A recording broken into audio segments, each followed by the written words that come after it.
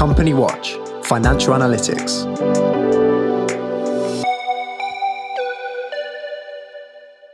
Welcome to the Company Watch Coronavirus Podcast. I'm Jo Kettner, CEO of Company Watch, and I'm joined by Nick Hood, Financial and Commercial Risk Analyst. Welcome, Nick. Morning, Jo. We're recording today's episode on Friday, the 24th of July.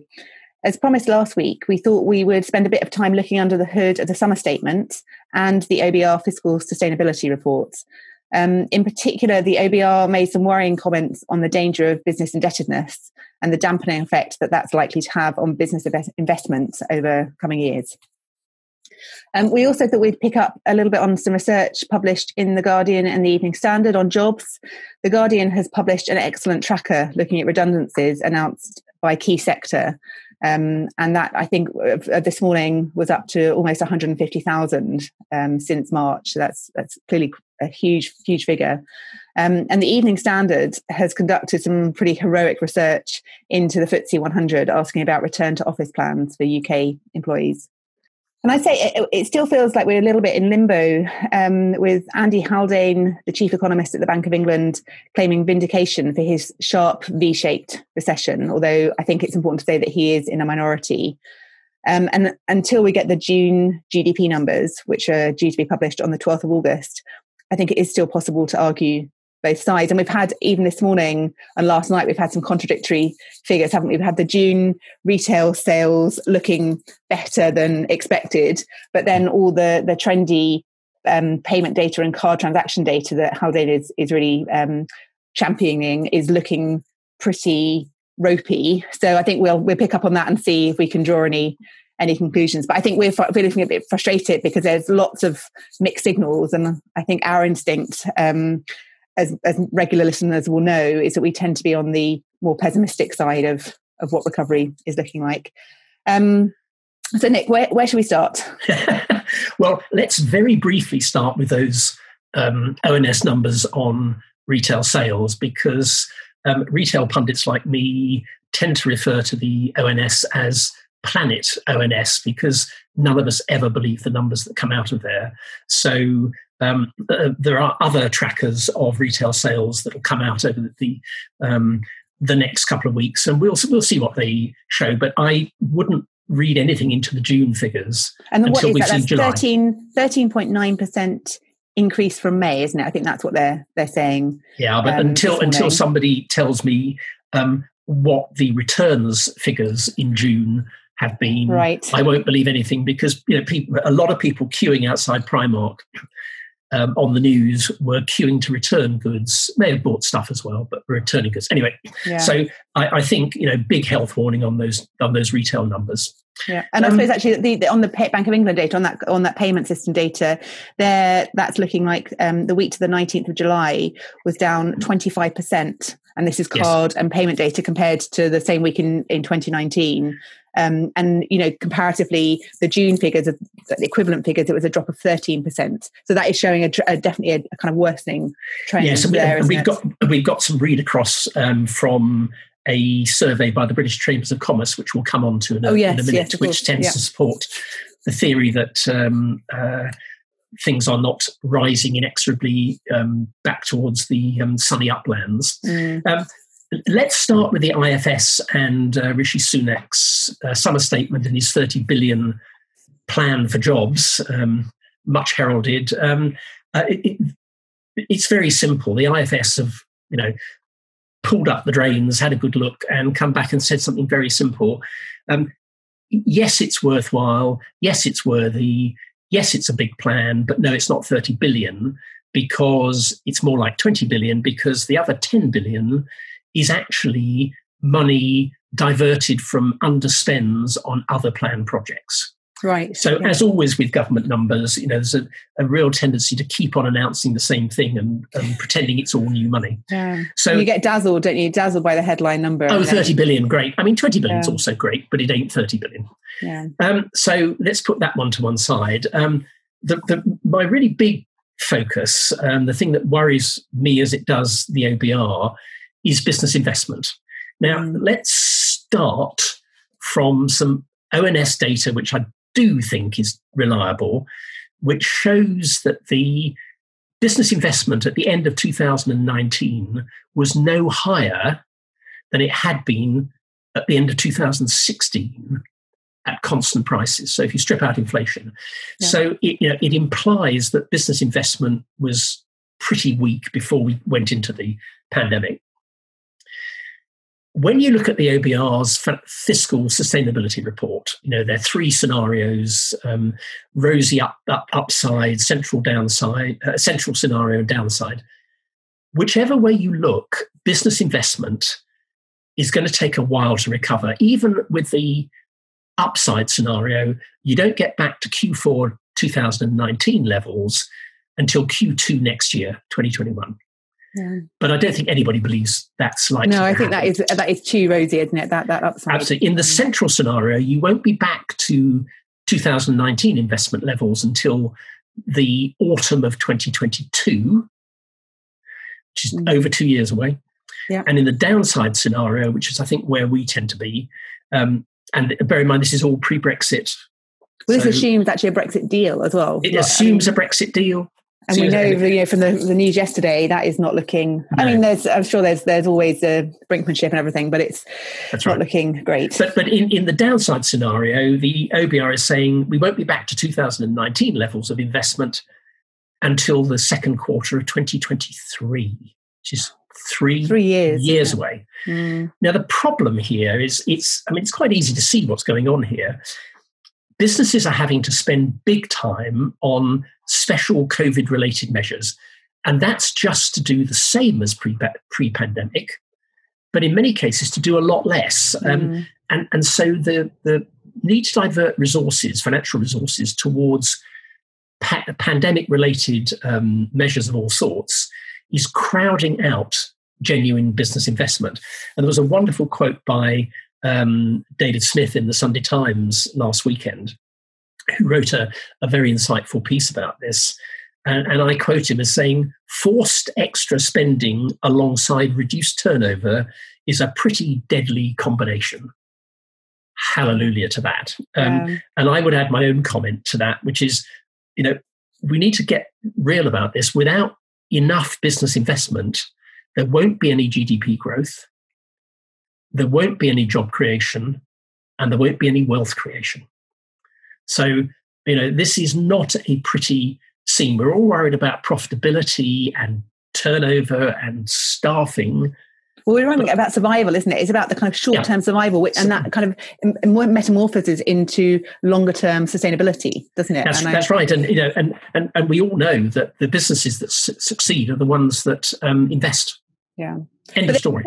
The other interesting thing is, again, this indebtedness, and it's not only that companies are spending money on these pandemic planning, it's also that ticking time bomb of the bounce back and the CBILS loans that will have to be paid back. Now, you picked up on some quite interesting ideas around this. Fascinating idea. Some city banks got together and they've proposed to the Treasury that they should look at these CBILS and the bounce back loans as being a bit like student loans. So their repayment should not be in any sort of fixed program. They should park them and businesses and look at them a little bit. The word that the banks used was see them as tax obligations. So turn them into tax obligations. Right. And they should be repaid only based on the profitability of the business of the borrower in the future. The Treasury has kindly acknowledged this because it listens to the banks and has said, we'll think about it. We'll see. We don't know whether that, but it does seem to be a more sensible way in terms of encouraging growth and encouraging businesses not to be with that kind of millstone of debt around their neck. That Joe, I've seen various estimates, but the kindest estimate I've seen is that the banks will end up writing off half of the bounce back loans and 30% of the CBILS. Wow, it's a lot. And bear in mind, it doesn't hurt the bank. It hurts. A huge hole in the public finances. It hurts the government, but of course, what it does is destroy the company. because in writing them off, the company will go bust, jobs will be lost. Yeah. Oh, pardon me. So that's very interesting. You referred also to the Guardian Jobs Tracker survey, and that's fascinating. And I do, I do advise people to keep an eye on that, because assuming it continues and assuming the software works, yes, we had a few glitches, didn't we, last night? Yeah, they break down the. They track the announcement of job losses from major companies, and as you said, they're up to 150,000 in the pandemic. But they also have got fascinating sector breakdown of the number of people furloughed out of the total workforce in that sector. Yeah, that is interesting. That's quite a nice graphic. Frustratingly, they don't actually put the percentages, but you can more or less work out. It's very visual. You can see it. And the one that caught my eye was not retail or hospitality, which of course we know have had to furlough huge numbers of people. It was manufacturing. And if I read the graphic right, manufacturing in the UK furloughed around 40% of staff, which is mind-blowing. It is big, isn't it? That is, because, of course, manufacturing businesses were affected, but my reading was that, generally speaking, they were the first back into production, maybe not full production. And of course, they've got issues with demand and activity levels, but boy, oh boy, does that send a bad message about manufacturing going forward. We've also had in the last week, in fact, I think it came out Tuesday, I can't remember now, British Chambers of Commerce. They run a coronavirus business impact tracker. Right. And they surveyed, they got responses to a survey of 750 businesses for the week. It was done during the week 6th to the 10th of July, so it's quite current. Yep. The overall average across those 750 respondents showed that these companies are operating at 53% of pre-COVID capacity. And you said this is in July, isn't it? Where this is July. We should be. It's not May. It's not June. Back. It's July. But we don't know the sectors. Is that right? We don't know the sector breakdown. Don't know the sectors. Okay. 46% of the respondents, and this is the one that really goes back to the what we've already talked about earlier about where are we going in July after June.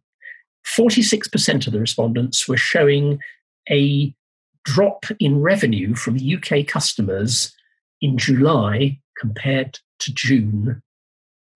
So turnover's dipping. Yeah. So that is more in that kind of bounce, that pent up demand was and 30% drop in revenue from overseas customers. Gosh. As well. There was 56% reported a drop in cash flow, and one for our friend Philip King at the Small Business Commissioner, who I know is really on this case. 43% of the respondents reported an increase in late payments. Yeah.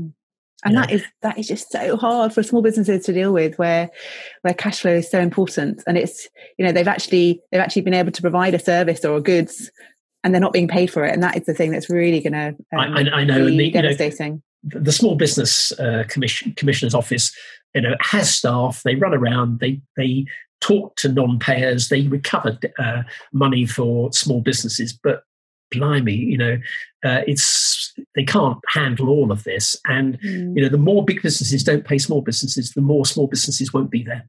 Yeah. And that just blows a hole in supply chains, doesn't it? It blows a hole in supply chains because there's so many small businesses that are the lifeblood of the economy and the lifeblood of supplying those bigger businesses. So absolutely right. And I think the last thing we ought to focus on before I've got a rather doom-laden comment about insolvency practitioners. The Evening Standard survey you talked about, they wrote to or contacted all 100 FTSE 100 companies and asked them about their plans for returning staff into their offices. Yep. 53 of them replied, and amazingly, the Evening Standard published, at least online, all the responses, all 53 of them. And the summary of it is that none of these companies expect all their staff to come back into their offices full time. So it's a major change in working patterns. Doesn't surprise any of us, but you're seeing it in black and white from major employers. Many of them still do not have a fixed plan for getting any significant number of their staff back into offices this year. Astonishingly, the one that stands out, BAE Systems still has 34,000 of their 44,000 staff working from home. Wow. Absolutely amazing. Wow. Absolutely amazing. And think about the IT infrastructure required, especially in the sensitive. I mean, goodness, it makes the security, sensitivity, and the encryption and all the rest of that. And of course, what all this says is this has real implications for those service businesses that supply offices and support offices. And it has equally big issues for consumer-facing businesses in city centres, like the West End and particularly the City of London, for example, Canary Wharf. I mean, actually, anecdotally, we're still working from home, but one of my colleagues who does go into the office occasionally says that those squares, those garden squares, it's construction workers who are there, not office workers, not anything else. So so that tells you a lot about what's happening in the working in the working routine, in our working routines. And let me just close with a little. Nobody would ever get a violin out and play it for insolvency practitioners, but I've been talking to a lot of my old insolvency practitioner mates, and they are utterly terrified of what is coming down the track at them next year. They're doing a lot of advisory work, but nobody is going bust. I mean, you really do have to work terribly hard to go bust at the moment. Yeah. We discussed it in the last... We did, and we've got those Euler figures, Euler Hermes saying something like astonishing number of 31,500 they're expecting. I mean, general view across the profession is they will not be able to cope and will end up with some sort of patch system for fast-tracking insolvencies like there was in the Asian banking crisis back in 2007, 2008, 2009 on that. But as I say, nobody's going to weep for insolvency practitioners overworked and overstressed. So, but even so, that's something to be. It's actually about. A worry from a creditor's point of view, from a supplier's point of view, because who's going to do the asset recovery, which is going to get you maybe something back, maybe only 1, 2, 3, 4, 5p in the pound. Who's going to do it? Yeah. And also, we've got the other issue about HMRC not really wanting to be the person that actually causes the insolvency proceedings to start. And they typically would be because they're obviously paid monthly, quarterly with VAT and everything. So, and they would typically be the first actor in these events, and if that is being delayed, then the outcome for creditors potentially is worse if companies are allowed to trade beyond the time that they would normally trade. So I think that's something to be very, very conscious about.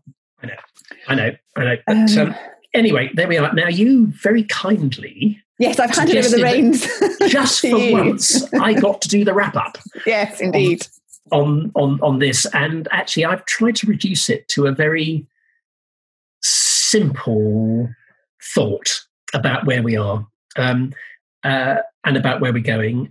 And the signs, it seems to me, are clearly there now that the road back to economic normality is still steeply uphill, winding, and full of potholes. And this is now, we're now a week away from the furlough scheme starting to unwind. Yes, of course, it's August, isn't it? That's where the tapering starts. And I know we're already seeing triggers for redundancies. Yeah. It's already happening in sectors like retail and hospitality, retail in particular. Just watch this fan out as, it's not that, what is it in August? 5% is the extra employee contribution. 5% won't make a difference, but it will make finance directors and boards of companies sit down and think about it. Yeah, and they'll be looking at the figures in the way we have and looking at what is this telling us about the recovery. And I think your point that it is not one of those nice sharp V's that the Bank of England have been Andy Halden has been talking about. So the man with the drawer full of happy pills. Yeah. Yes, that one. Yeah. That one. So that's my thought. It's depressing, but equally, we need to be mindful that a lot of figures coming at us June, July, we'll be getting in the next month, 6 weeks. It'd be interesting to look back on what we're saying now in 6 weeks' time and see whether our view has changed. Yeah. Well, thank you very much, Nick. It's been a really interesting morning, as always. We will continue to record over the summer, but we might find that our weekly schedule of recording becomes a little bit more erratic. So we'll keep you on your toes a bit with when we release these podcasts. So I think all that's left for me to do is say thank you all to listening. Thank you very much to Nick for your excellent contribution, as always. And until next time, goodbye.